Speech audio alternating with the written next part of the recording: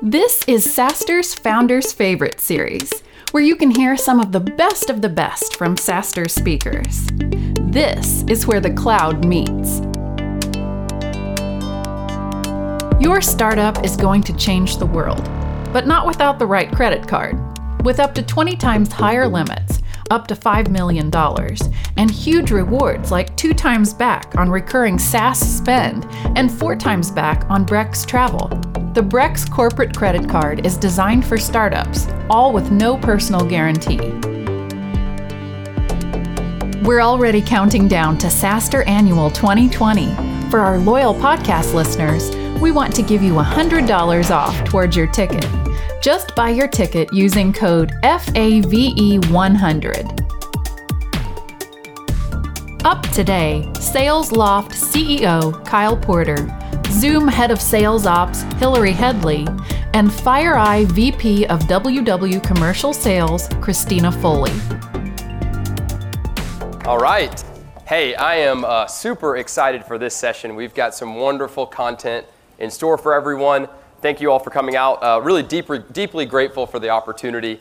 So let's get started. We're going to talk about something that I'm thinking is near and dear to the hearts of entrepreneurs and SaaS executives.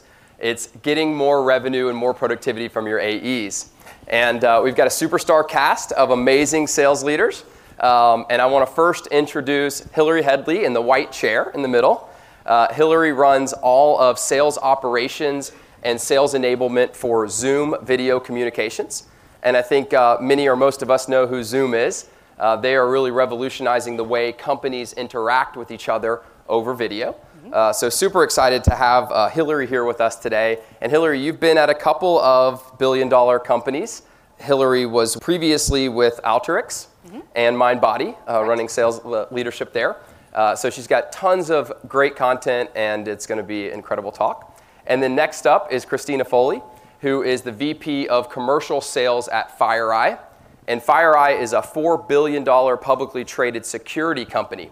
And Christina, also no stranger to big growing businesses, having spent time at is it Cisco and Ironport as well. So before we got up on stage today, we were talking about some of the massive trends that are going on in business.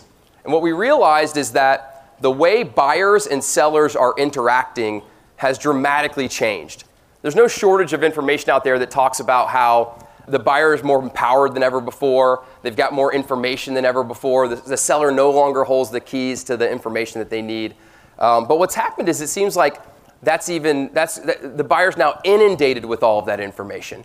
They've got so much content. Sellers are leaving hundreds of voicemails on their system, sending thousands of emails, and buyers are trying to solve their problems, which are complex and increasingly difficult. And what they're doing is they're yearning for our organizations to rise above all of that noise out in the marketplace, deliver them with a better sales experience.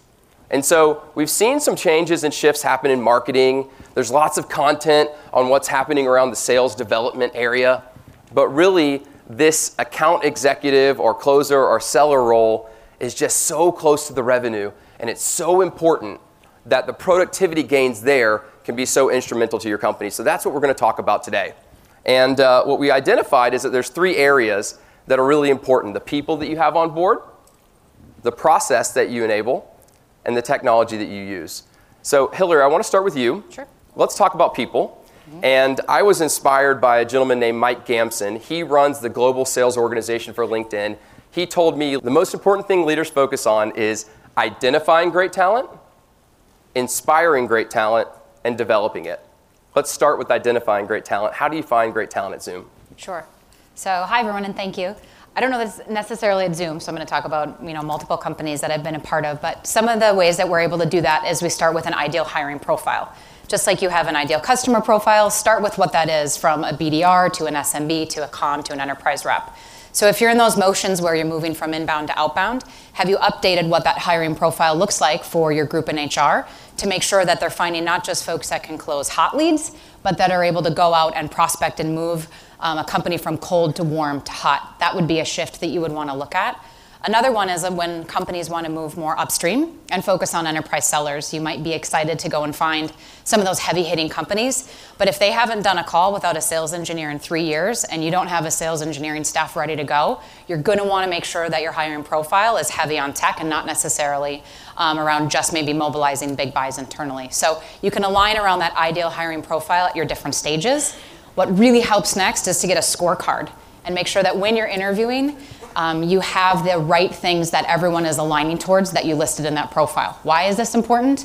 Because anytime a manager has open headcount, they typically have open quota, and they will be excited to close maybe that first person, and they might not be the best person that aligns to what your business needs.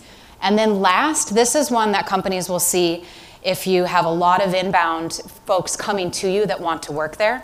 Remember that just as your sales might need to move from inbound to outbound, so might your recruiting efforts. So if you haven't enabled your recruiters on your HR team to understand what it's like to move from getting people coming to them to writing those really solid LinkedIn emails to get the hooks for those good folks, that you should invest maybe a little bit of time in there and make sure that they understand how to make that shift as well for you. And again, it all kind of lines back up to that ideal hiring profile, so you have that nice harmony between sales and operations and HR.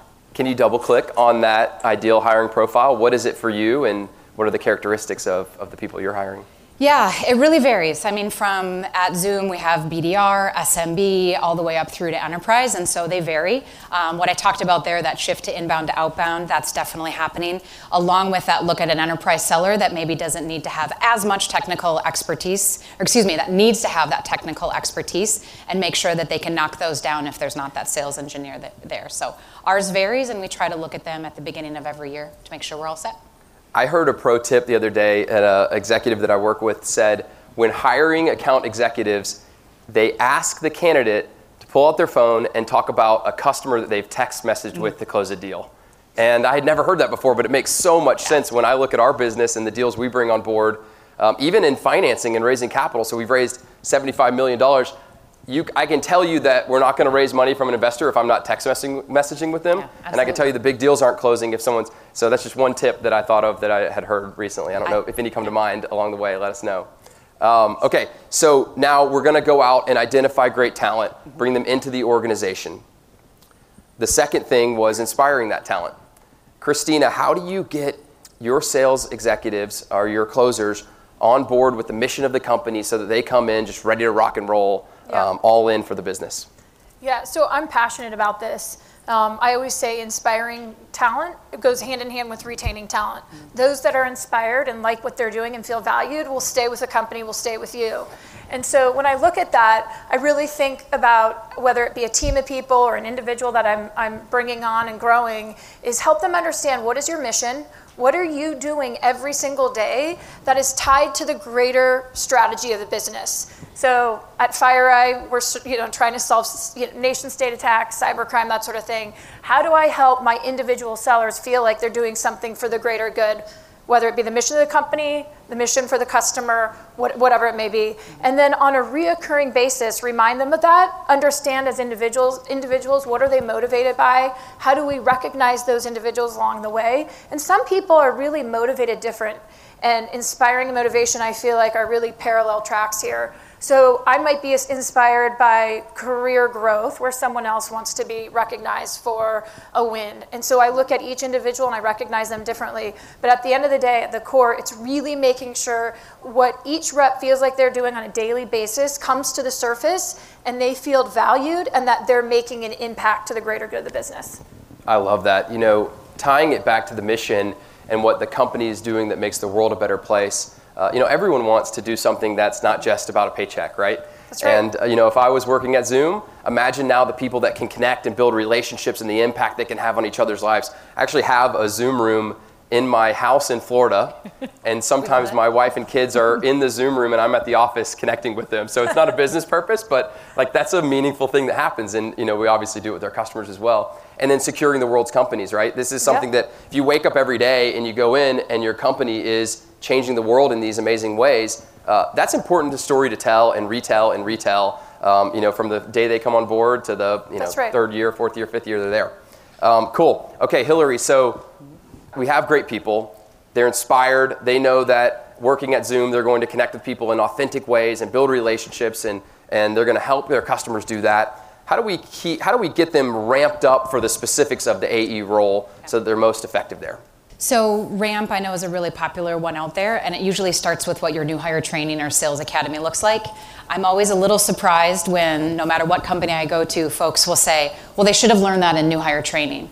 And I'm like, that is their first 5 days at a company. They're trying to figure out where to park, where the bathroom is, who their manager is, did they sign up for the right job? Like, they didn't learn the intricacies of closing a deal in some of those areas.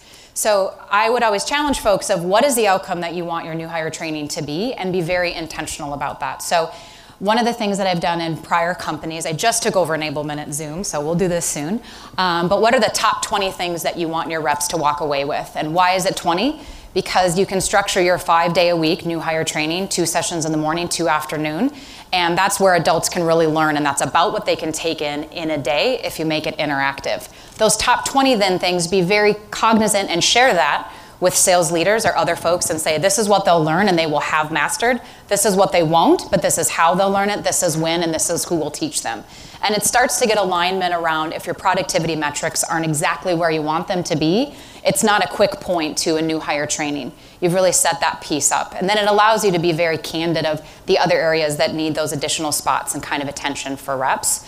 I think you can just kind of wrap that around then, just as a general best practice, is if you have folks coming into your new hire training and ramping them, and it's just a series of death by PowerPoints or open Q&A without a ton of structure, your folks probably aren't going to be walking away with what they should. Be very clear with what they need to learn, teach them what that is, have them say it back to you, do interactive skits, do drawings, make them do whiteboard certifications, whatever it is that gets them talking, doing, sharing, and all of those pieces that will help in those 5 or 10 or however many days that you have for ramp. If it is about culture and having those pieces, that'll happen naturally, I think, when you're able to structure it that way. But again, that intentional of these are the 20 things they will learn, this is what they will not learn, but this is who, how, and when, can be a really great way to get that harmony going around ramping. Well, Does that make sense? Absolutely. Okay. The importance of ramp, it can't be understated. No.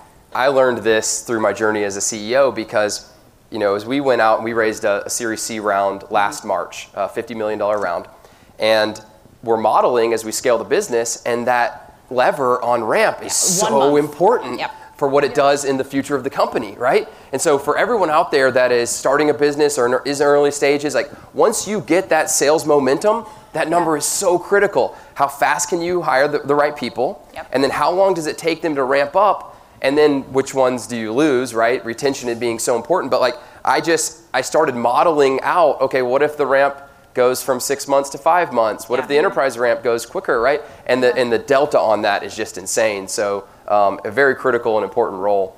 And then once they're ramped, and by the way, how do you define ramped?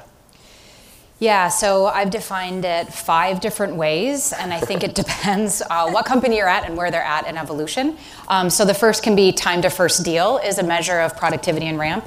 Time to full quota, which is an important one when you are setting your annual plan and what you can maybe change to get some big gains. Then there's the average number of reps attaining quota, which typically is about 50 to 60% in SaaS.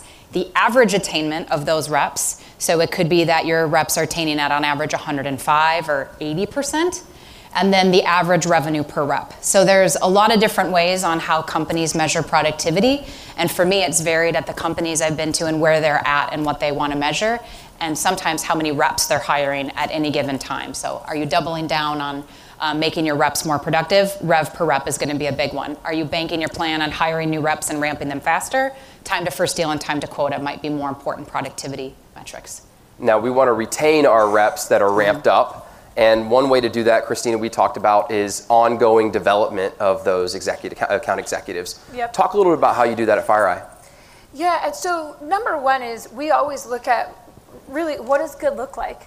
How do we identify sellers within the organization that are doing a great job, that have attributes, the seller's DNA, that sometimes you can't really define it perfectly until you see that person doing it. So we really make sure that we have defined characteristics of, really great sellers. And then we ask ourselves, how do we measure them? How are we recognizing and rewarding them? And how do we reinforce their behavior? And that's the big thing. I mean, we talk about ramping them, but reinforcing what they're doing on a regular basis. So we oftentimes, I mean, whether it be win wires, whether it be... What's a win wire? So they're definitely spontaneous, but when we take down a deal that was either, a customer we never thought we would get, it was a Fortune 100, it was all products and services, and we send that out to the entire company. Oftentimes we get the stamp of approval from our CEO, we have him send it out. So it's a great way to basically, publicize what we're doing within sales, publicize what the reps are doing, and really reinforcing the good behavior.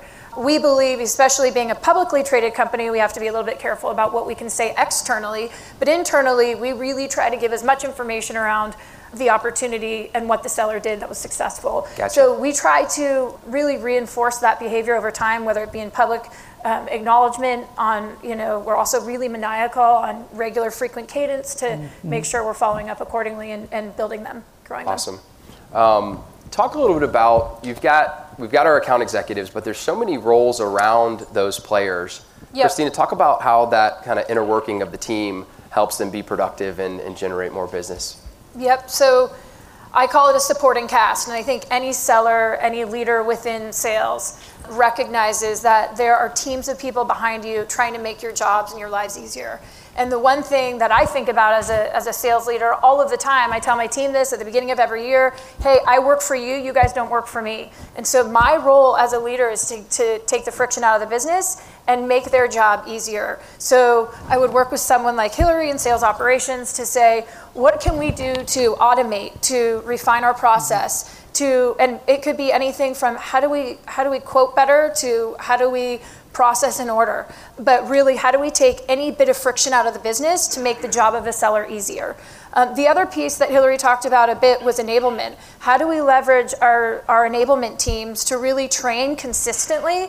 As a global organization, we need to be sending the same message out, the same sales pitch. We want our customers to basically, whether you be across the world in Japan or you're here in Silicon Valley, we want everyone to hear what is FireEye, we're pitching the same thing. That's hard to do. And the other one are playbooks and enablement really rallying around that. And the last one, which is most important, is what I would call sales engineers. And call them your work husband, your work wife, whatever, but you better have that number on speed dial to have your SC. You better love them and thank them all the time. They end up being trusted advisors within the company, especially when you have a really technical product. And so I believe those relationships are critical. Yep. When you were talking, it gave me some ideas of some quick tips that I wanted to share, and then think about your own too, because I might ask you. What that reminded me of is we identified that many of our reps were engaging with prospective customers, and they were selling in high to the executives there, and those executives desired some executive connection. And so I'm sure everyone has seen this in sales, but what we did was we started with this concept of the draft on behalf of. And what that meant was the rep would draft up an email, and then they would send it to me with the executives, and I would tweak it to my liking as it pertains to my understanding of their business or how I wanted to connect with them. And we actually liked it so much we developed it into a little technology that runs inside of Gmail. But that was a really easy way for us to say, hey, customer, our CEO would like to connect with you and learn a little bit more about what you're doing. Then what we did, which I thought was even more effective, is once we got customers in, once we acquired a new customer, I set this rule up in Salesforce that would say, if customer comes in and deal is closed won, above 50K is the threshold I put on, you may do differently, then it would automate an email from me to the rep saying, congratulations on bringing company XYZ into Salesloft. We're super excited. I'd like the opportunity to connect with them. Would you forward this email to them and CC me? So the minute the rep goes into Salesforce and hits close one, boom, the actual inbox, they go in their inbox and they have an email from me and they can forward that. And so just things like this that reminded me when you were talking about that surrounding cast, being able to keep up that continuity of the buyer's journey and the relationship. Sure. So add any tips along the way if they pop into your head. But we are talking about the surrounding journey, right? And Christina, what happens after the customer comes on board? Because today we know, of course, in SaaS and in subscription economy, that first deal is just a piece of it. That's right. So you mentioned about the first deal, many people know this, it's land and expand. How do you take a customer and grow them over time? We also at FireEye, and I'll quote Vasu, our CMO, we believe a customer's journey is an infinite loop.